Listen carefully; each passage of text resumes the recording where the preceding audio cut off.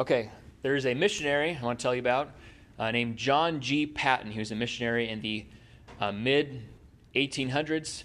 He's a Presbyterian missionary. He and his wife, when she was pregnant, sailed for the New Hebrides Islands, which was off the coast of Australia, on April 16th in 1858 at the age of 33.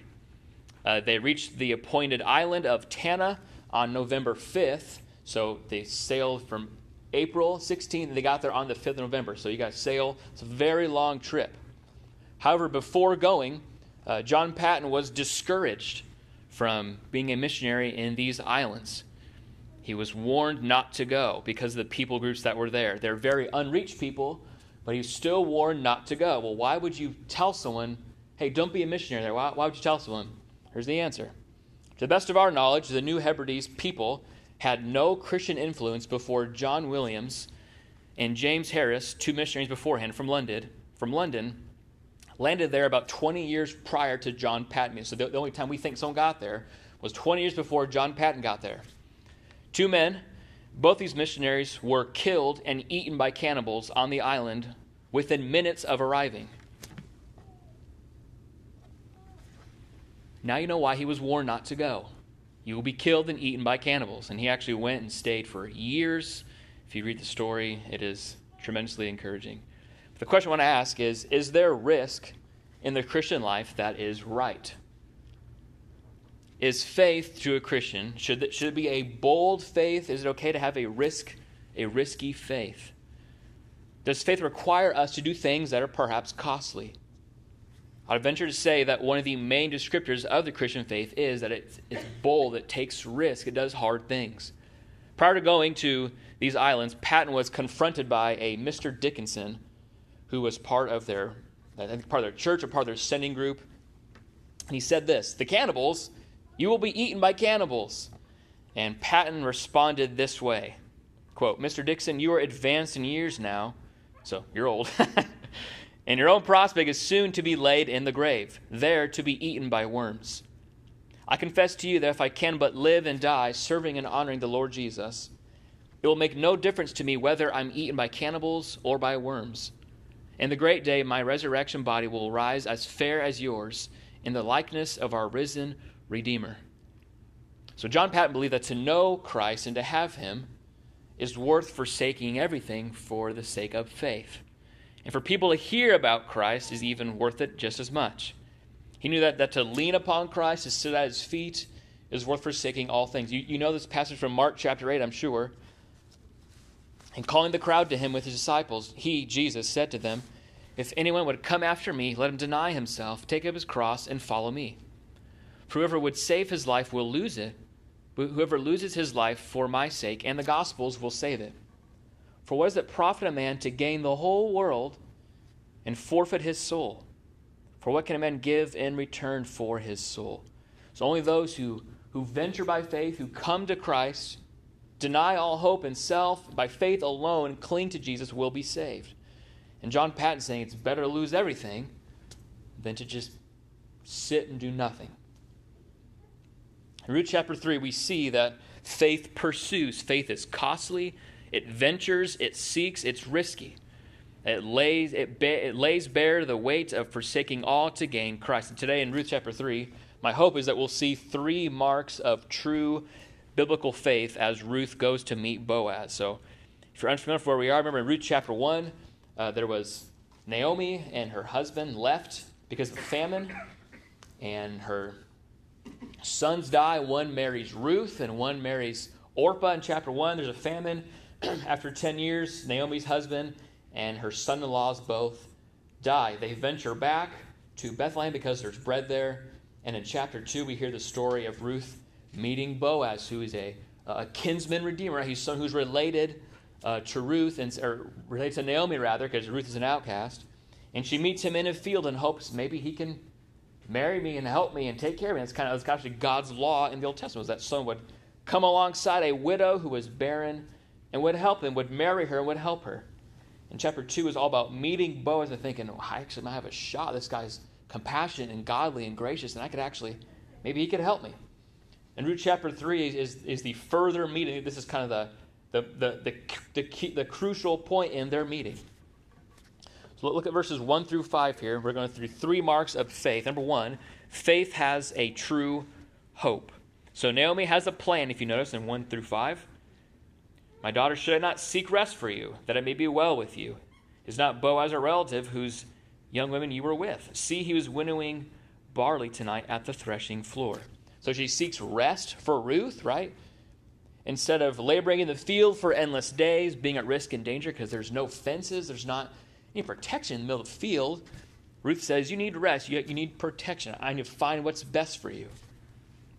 It's worth noting that the best friends or family are those who care most for your soul, isn't it? Do you have family members like that? Do you have friends like that? More importantly, perhaps, are you like that? Blessed are those who care for others' souls. Spiritual realities must be treated with the highest priority, right? This is Naomi's greatest care was, I need to find you lasting rest. Whether it be our neighbors, our coworkers, our friends, or family, desire their spiritual good as much as you desire your own spiritual good. What did Jesus say the greatest commandment is after the second greatest commandment? To love your neighbor as what? As yourself, right? That means what's good for your soul, what's the best for your soul is best for your neighbor's soul. We should have the same attitude towards them. Mark it down. That which is best for your soul is best for you. The verses 2 through 5, if you heard the scripture reading, Naomi gives Ruth a perhaps very odd to us, a very desperate plan to find rest under one of their redeemers, named Boaz. Look at verses 2 through 5. Look at the plan. After he's finished winnowing barley in the threshing floor, wash therefore, verse 3, anoint yourself, put on your cloak, and go down to the threshing floor. But do not make yourself known to the man until he has finished eating and drinking. But when he lies down, observe the place where he lies. Then go and uncover his feet and lie down. He will tell you what to do. It's kind of strange. So after he works and eats and lays down, just sneak in and lay by his feet, and he'll tell you what to do. Okay. Why is that? Well, we'll get there. So Naomi instructs Ruth to adorn herself, right, to put on perfume. I think some texts say put on your finest dress, like look presentable, clean yourself up, smell good, look good, prepare yourself to meet Boaz, but don't let him know you're there. Sneak in, he shouldn't know. Ruth is then told to uncover his feet and lie down at his feet, and when he awakes, he will tell you what to do. And look at Ruth says in verse 5, all you say I will do. You got it. Just, okay, Ruth must think this is a good idea, right? Ruth desires redemption after all, and Naomi desires her redemption. This is a great risk that is involved. It's daring attempt to find rest. This is a bold, risky faith, I would argue. It should be noted, however, maybe in passing, that this is not an act of sexual immorality. Ruth is portrayed multiple times, and in this chapter, as an honorable woman. She's called a worthy woman by Boaz, and later in this text, she's instructed to lay at his feet, right? Not lay in his bed or lay next to him.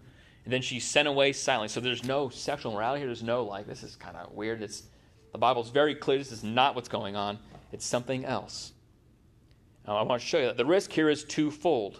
Boaz and her reputation. So number one, what if she snuck in and Boaz wakes up and goes, Ruth, I like you, but we're just friends. I'm not really into you that way. Or what if he just rejects her? I don't want to get married. You can be a worker, but I don't really want to marry you. What if he doesn't desire her? Or worse, what if Boaz takes advantage of her? No one's going to know, right? Who's going to listen to her? She's just a Moabite. No one cares what you think, right? This could all be in vain. He could be the wrong redeemer, the one that she's not actually looking for.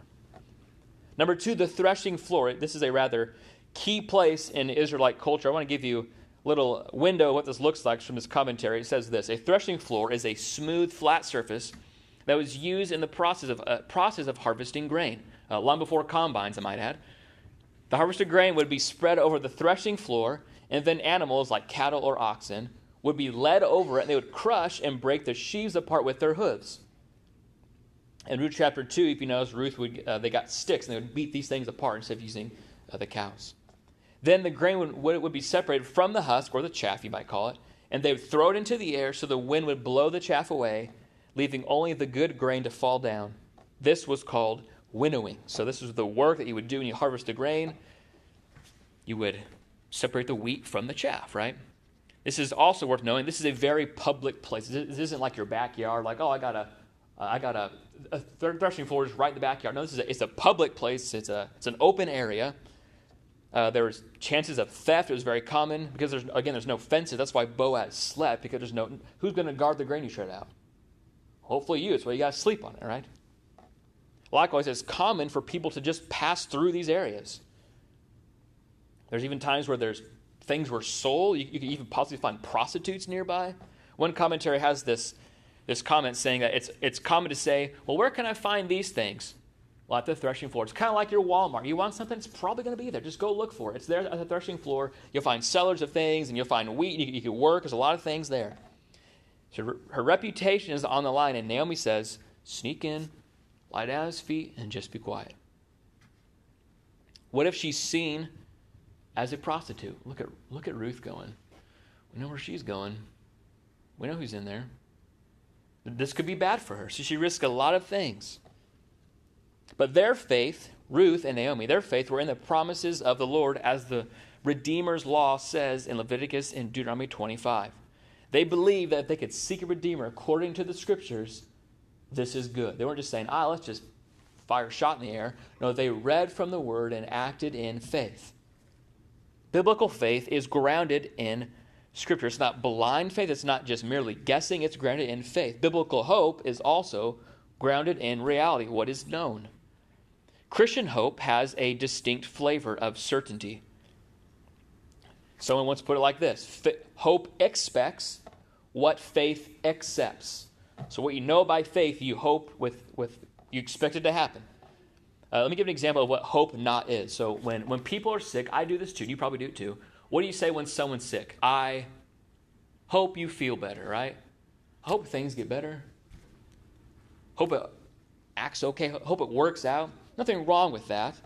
But in saying that, we don't have any certainty, right? It's just wishful. Like we literally just think, I hope so.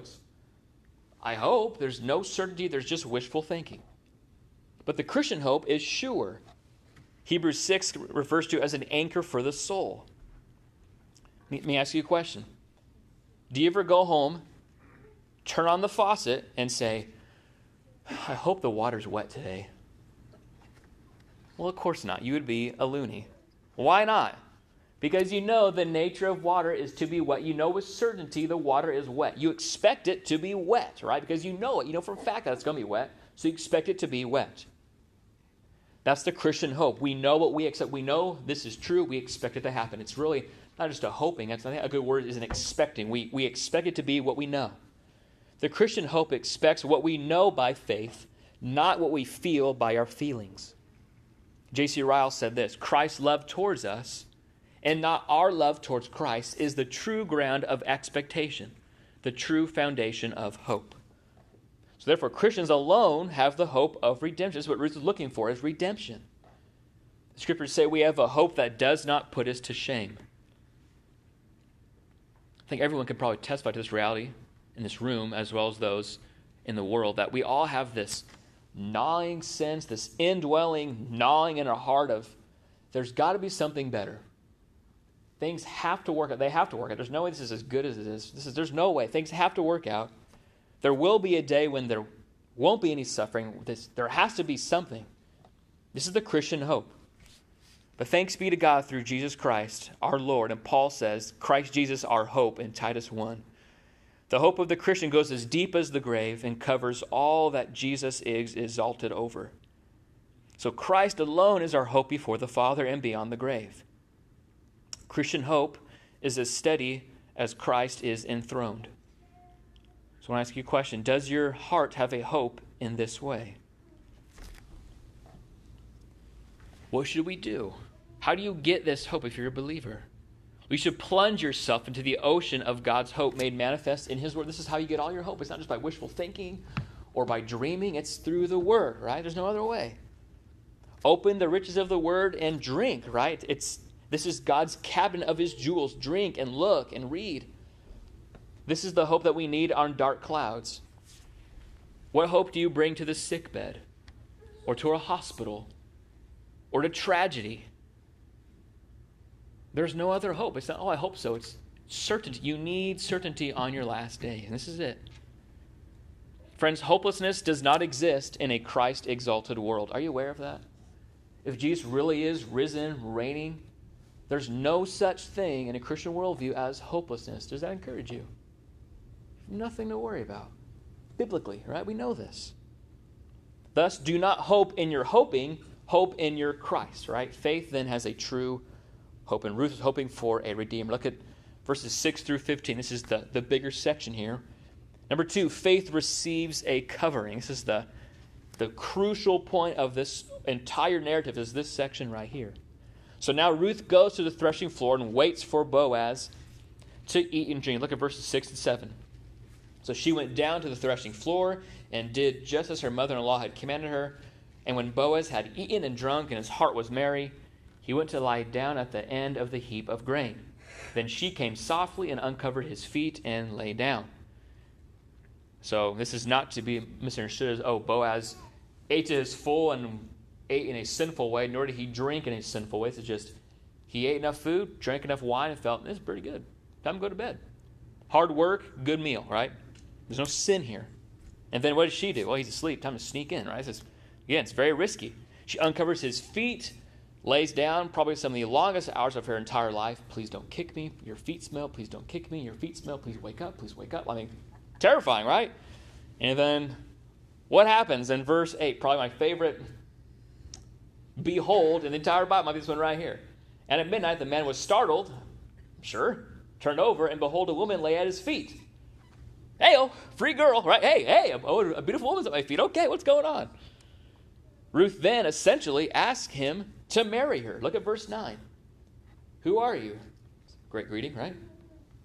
I am Ruth, your servant. Spread your wings, spread your garment over your servant, for you are redeemer. She's saying, I know who you are. I know what you can do. Claim me. Let's get married. Make this garment mine. Marry me. You're a redeemer. Let's make it happen. So she's proposing to Boaz, essentially, right? How easy was dating in Israel? They threw yourself at your feet and just asked you to marry him. So if you're single, Israel is the place to be, it appears. Again, remember, this is a public place, right? She goes to bear possible humiliation, what might look like sin, and lays at his feet. She knows the dangers, she believes the consequences, she embraces the humility, and Ruth lies down at his feet under the authority of Boaz. And Ruth says in verse 9, I am Ruth, your servant. So her faith makes her go very low. How low? Well, to his feet, below him, right? It goes under him, to his feet. Whatever you say, I will do. That's her desire here. Look at verses 10 through 13 then. Look how Boaz responds. May you be blessed by the Lord, my daughters. Again, so we think she's probably younger. He must be older, right? My daughter. You've made this last kindness greater than the first, in that you've not gone after a young man, whether poor or rich. And now, my daughter, do not fear. I will do for you all that you ask, for my fellow townsmen know that you are a worthy woman. And now it is true that I am a redeemer, yet there is a redeemer nearer than I. Remain tonight, and in the morning, if he will redeem you, good, let him do it. But if he's not willing to redeem you, then as the Lord lives, I will redeem you. Lie down until the morning. So he praises her, right? He says, Ruth, you're a worthy woman. So again, he knows there's nothing weird about this. This is what you do. This is understandable. You're a worthy woman, right? He automatically knows what she's doing and pronounces a blessing over her for her great act of faith. And then he gives her a promise. I am a redeemer. However, there's someone who's closer, so family probably, maybe even age, maybe even just literally like there's someone who's closer to you, you can marry instead of me. Either way, you will be redeemed. If he does it, great. If he does not, you will be redeemed. I will do it. As surely as the Lord lives, he says, I will redeem you. So he tells her not to fear, but to have faith. So simply put, faith then is the cure to what? Fear. Right? Faith in the Lord is the cure to fear, isn't it? Cure to worry. Therefore, lie down until morning. So stay here where it's safe and I can protect you. Don't go anywhere. Stay here and you'll be protected. If you remember in chapter 2, verse 1, what did they describe Boaz as? A worthy man of the clan of Elimelech, whose name was Boaz. So Boaz is called a worthy man. And you can see this in verses 14 through 16. He's very worthy, right? Look at verses 14. So she lay at his feet until the morning, but arose before one could recognize another. And he said, let it not be known that the woman came to the threshing floor. Then he loads her up with grain. So what does he do? Well, before anyone sees, let's get you out of here. Looks like to me he's trying to protect her reputation. Before anyone sees, let's scoot you out. No one's going to know, and we'll load you with grain. One, for something good for you, but also, if people think you're here, it's because you're here for grain. We'll just send you out well. I know why you're here. Let's send you out well. That's what it seems to be to me. Before anyone can recognize you. He protects her. He shields her against any guilt or shame. He removes any possible blame and sends her away. Full, right? Bring me your garment. I'll fill it with. He fills it with tons of barley, just tons of food, right? She is under grace as she awaits the redemption, right? Ruth is loaded with grace and full of hope. Kind of the Christian life in a picture, isn't it? So who are those who need a covering? Well, you'd probably say, well, sinners. You are correct. Why do sinners need a covering? Why do you think we need to be covered? If you remember Genesis chapter 3 in the garden, Adam and Eve sin. Do you remember what they do after they sin? Do they run out? Lord, we messed up. We're sorry. What do? They hide. They literally run and hide, and they make garments to what? Cover their shame, right? Because sin brings shame automatically. Guilt and shame go hand in hand, right? Hiding, they need a covering, and God, of course, provides a better covering. Well, this is the natural response to sin. When we sin, we hide it. Typically, when we post on Facebook, we post pictures of beautiful babies. We post fun stuff. Do you guys ever post, man, my husband and I got into a big fight this week. I yelled at him. He cussed at me. That was pretty much it. Well, no. Why don't you do that? Hopefully it didn't happen. But also because if it did, it'd be shameful, right? Well, I lied twice and I got fired from work because I was a jerk. Would you write that? No, you would just, I lost my job, right? You would intentionally cover the bad stuff, right? Because we know there's shame, there's guilt. So we cover it up with our own fig leaves, right? So do you have hidden guilt or sin or shame? Guilt is a heavier burden than the weight that Ruth had to carry of grain. Guilt and shame will disturb you for the rest of your life. If you remember David's great sin that we refer to, right, with Bathsheba, if you remember in Psalm 51, David writes this. Verse 3, my sin is ever before me. If you've ever done something just bad, sinful, you just feel like everyone knows about it. I see it wherever I go. I feel it. It's glaring at me. I can't get away from it. That's the feeling of guilt and shame. And all hidden sin actually glares at us, doesn't it? You need a covering for your sin and your shame and your guilt. Ruth came to find a covering under Boaz. The Lord's covering for Ruth was essentially Boaz. Spread your garment. Cover me with your garment, right? That was his instruction to her, or her instruction to him. Please cover me with your garment. The Lord's covering for us is in Christ. Christ covers our shame and our guilt. And notice that Jesus doesn't just cover our guilt, or offer a covering, rather. Jesus himself is our covering. He can just offer you, hey, just take this. He is your covering. Christ covers all of our guilt and all of our shame. And the Bible says he presents us without spot or blemish before the Father. Notice again that Boaz calls Ruth a worthy woman. That's the title of Boaz. That's what he is called. But now who shares that title with Boaz? Well, Ruth does. Probably the best news of the gospel to contemplate is that in Christ, God gives you the same title as his son. He doesn't call you, oh, you're just a little Moabite. You're a servant. We like you. No. In Christ, the Father calls you a son. You get the same title, the same righteousness, the same standing as Christ. For God made him who knew no sin to be sin, so that in him we might become the righteousness of God. Never again in Christ does God look at you and say, you are a rotten sinner. You are guilty. It's gone. It's like it never happened. You're covered. All he sees is Christ. That's reckoned to you. Hebrews 8:12 says it most helpfully. Simply, I will remember their sins No more. Though your sins were ever before you, in Christ they are never more before him. He removes them as far as the east is from the west. So unconfessed sin, brothers, finds a covering in Christ. How do we do that? Well, it's very simple.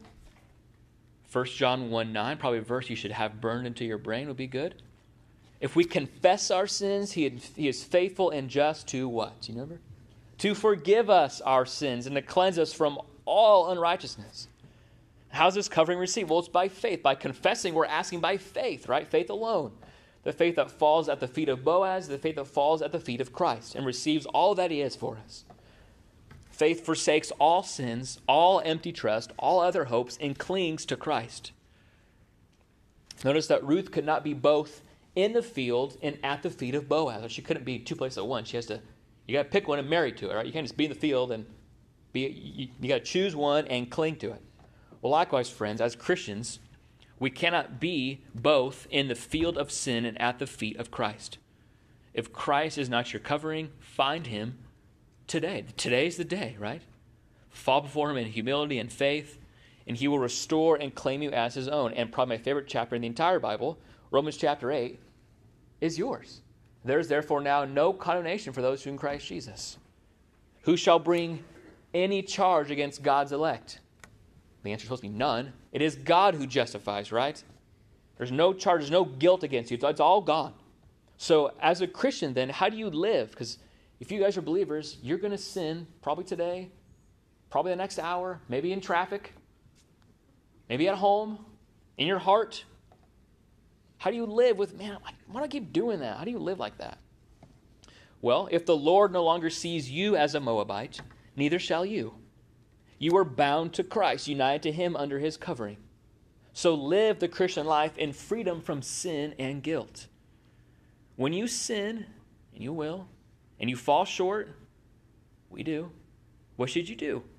Confess your sins, turn from them, and look to Christ, right? 1 John chapter 2, verse 1. I'm writing these things to you so that you may not sin. But if anyone does sin, we have an advocate with the Father, Jesus Christ the righteous. Not your righteousness, but Christ. That's what you look to, right? He's your advocate before the Father. I want to give you a word of encouragement because we all do this, including me. I want you to be warned. I want you to be aware of unbiblical standards of guilt and shame that we heap upon ourselves. Real guilt is only what the Bible says real guilt is. It's sin, right? If it's not sinful, there's no guilt there, right? Therefore, feelings of guilt for how things that we regret. Let me give you an example. We are prone to blame ourselves and heap responsibility on ourselves for the things the Bible doesn't say you're actually responsible for. Let me give you some examples. Whether it be our kids, our jobs, our income, our church outcomes, whatever it may be, we are responsible for what God commands us to do in faith and nothing else. Isn't that relieving? If you do what God tells you to do biblically, and you think, man, it didn't work out the way I wanted it to, I must have jacked it up again. I can't do anything right. Is it possible that you did something wrong? Well, sure. We all sin and fall short. I'm the chief of sinners, I know that. However, do not charge to your account what God does not charge to your account. We plant, we water, and God gives the growth. C.S. Lewis said it this way: it is not your business to succeed, but to do right. When you have done so, the rest lies with God. So don't heap unbiblical guilt on yourself. You will bury yourself. It will happen.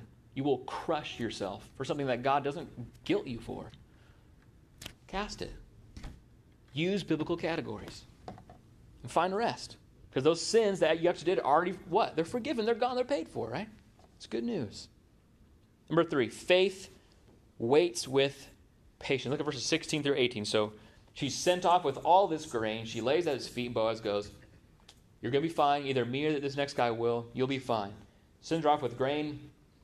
And verse 16, when she, Ruth, came to her mother-in-law, she said, how did you fare, my daughter? Then she told her all that the man had done for her. So actually in verse 16, all of our Bibles say, how did you do or how's it going? But the literal Hebrew says, who are you? As in, are you Miss Ruth or Mr. Boaz? How'd it go, Ruth? Success over there at the heap? She's asking for how'd it go, right? Boaz did not send her back empty-handed, right? He sent her back with tons of grain. Do you remember what Naomi referred to herself as in chapter 1? So after her family died and she was alone with Ruth, she came back to Bethlehem. Do you remember what she said? Chapter 1, verse 20. Do not call me Naomi, call me Mara, which means bitter.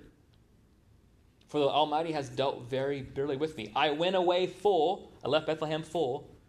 The Lord has brought me back empty. But now, does Naomi look very empty? She has Ruth. She has a mountain of grain. This is day 2. Day 1, harvest a lot. Day 2, you get more grain. Notice God's sweet providence. He takes care of her. He genuinely takes care of Ruth and Naomi. You can just say, oh, it's heaven. Well, yeah, it's true. Heaven makes amends for all, but he actually takes care of her. The Lord does wound, but he always heals. He fills again. He sends tokens of his love to us all along the way. He cares for Naomi and Ruth in their distress. God's future grace will swallow up every bitter root that he sows. Lamentations 3 says, though he cause grief, he will again. He will again. That's real hope, isn't it? He will again have compassion. In your life, I want to give you something you should do. In your life, you should note the Lord's acts of kindness. I genuinely think Christians should write things down in a notebook. Something. This happened to me. The Lord was very kind. You should write it down because one day you're going to think, he's never good to me. What should you do? Go to this book, your Bible, then go to the other book. Man, he's been good for years. What am I complaining about? Treasure these up in your heart, in a book. And by faith, may we always think what Psalm 30, verse 5 says. For his anger is but for a moment, and his favor is for a lifetime. Weeping may tarry for the night, but joy comes with the morning.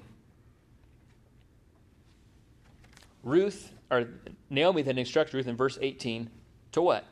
To wait. Just trust him. Wait. She replied, wait, my daughter, until you learn how the matter turns out. For the man will not rest, but will settle the matter today. So just slow down. Don't worry. It's going to happen. Again, this is actual faith. Just faith waits with patience, right? It rests. It lays at the feet and stands at the ready, right? Ruth and Naomi have no other options, so they rest in the care of God's kind providence. They don't rest in the cares of the world, but in the character of God. And God is in the habit of sowing patience into our hearts, which is hard because our heart works against patience because we get Amazon 2-day shipping and we get instant Netflix right now. And God says, no, slow down. I'm going to work into your heart, which is contrary to your heart, which is patience. He works against our natures to nurture our new nature. Imagine the feelings of Ruth. You have nothing. You think, man, what if it's not Boaz? What if I got married some other dork? I like Boaz. I don't want to marry someone else. What if it falls through? I mean, what if, right? All these what ifs. Or maybe Naomi, what if it doesn't work? What if maybe Ruth dies? I don't know. What's going to happen? Like, she's scared. Like, what if, right? Waiting is hard. And you guys do this too. You play these 50 question games, don't you? Well, what if this? Well, what if this? Well, what if, but how? But what? Do you guys do that? You never say what if. Well, God bless you. I do all the time. Well, what if this happens? What if this happens? We get panic. We get like, what if? We get confused. There's a lot of studies that show that about 91% of your what ifs, your worries, are actually false alarms. They will never happen. So 1 out of every 10 things you worry about will happen. It's pretty good news. And yet we drive ourselves into despair for basically no reason. We must then live by faith and future grace, by patience, sitting at the Master's feet, knowing that he will bring it to pass. Isaiah 40, verse 31 says this, and you know this text. But they who wait for the Lord shall renew their strength. They shall mount up with wings like eagles. They shall run and not be weary. They shall walk and not faint. So waiting brings guarantee. It will, right? It's a guarantee. So wait upon the Lord. Boaz instructs Ruth, fear not. Don't fear, but wait. want to read you a passage that is particularly dear to me about waiting and about trusting the Lord. It's in Luke chapter 12, starting verse 22. It says this, "And he said to his disciples, 'Therefore I tell you, do not be anxious about your life, what you will eat, nor about your body, what you will put on. For life is more than food, and the body more than clothing. Consider the ravens, they neither sow nor reap.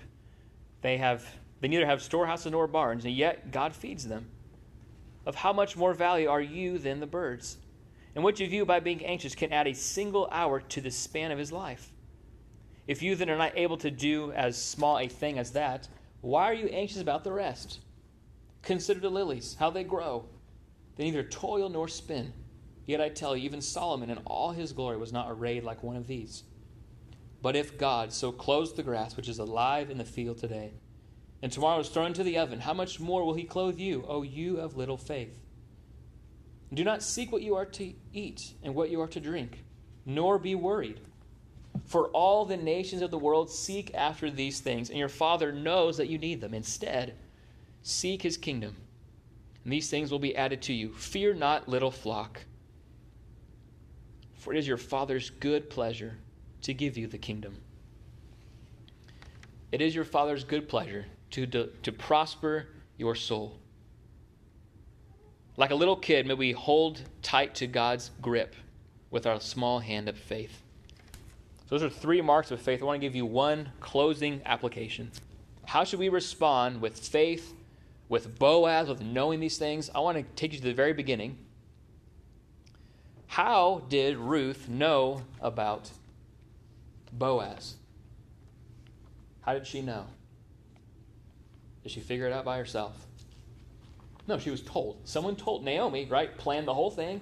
Said, go do this, go do this, go do that. See ya. There's a Redeemer. That's his name. Go over there. We should therefore likewise respond with sharing our faith. In Matthew chapter 3, verse 12, John the Baptist talks about the wheat and the chaff and the threshing floor by saying this. Jesus' winnowing fork is in his hand, and he will clear his threshing floor, and will gather his wheat into the barn, but the chaff he will burn with unquenchable fire.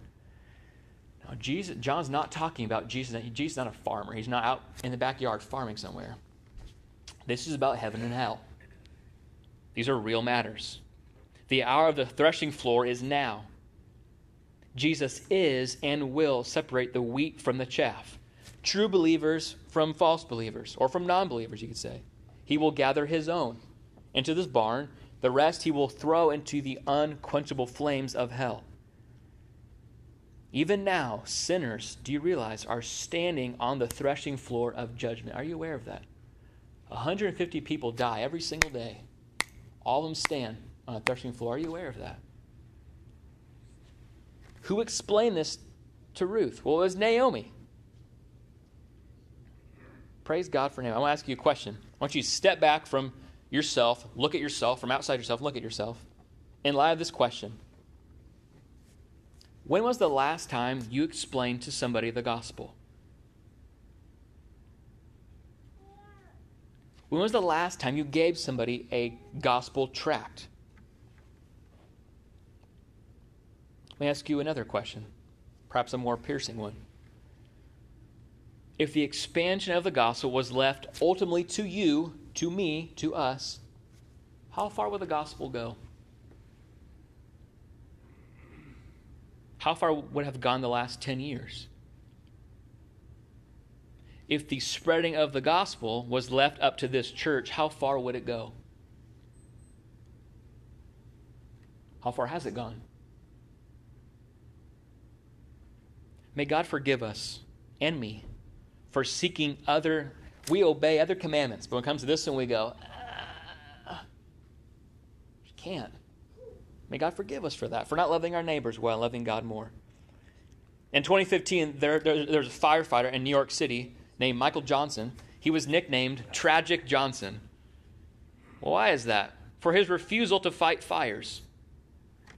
Earth to Johnson, you're a firefighter. When called to a fire, he would stand outside the blaze as others went into the building. Even leaving a 3-man job to his 2 friends, he would stay out. He would pretend he had to run back to the truck. I got to fill my oxygen tank. I forgot. I didn't fill it up. Then he would just stay out and wait. And instead, he would never enter the buildings. The news article that wrote it starts off the article this way, quote, "He's a firefighter in name only. Michael D. Johnson won't fight fires. Instead, he stays on the sidelines." Michael D. Johnson won't fight fires. Instead, he stays on the sidelines. Brothers, may we reject sidelines. Reject them. Instead, may we do what Richard Baxter says. A foolish physician he is, and a most unfaithful friend, that will let a sick man die for fear of troubling him. And cruel wretches are we to our friends, that will rather suffer them to go quietly to hell than we will anger them or hazard our reputation with them. I want to give you a word of encouragement. Isaiah 41, verse 10. "Fear not, for I am with you. Be not dismayed, for I am your God. I will strengthen you. I will help you. I will uphold you with my righteous right hand." At Christmas time, we remember Jesus' name is Emmanuel. And what does that mean? God with us. What are we scared of? You're not going alone. Never have. This Christmas, I hope you would see everybody as they really are. A soul that will last forever. See everybody either as a fellow missionary or a mission field. And by grace, point them to the Redeemer. Exodus chapter 4, verse 12. "Now therefore, go, and I will be with your mouth, and teach you what you shall speak." Let's pray.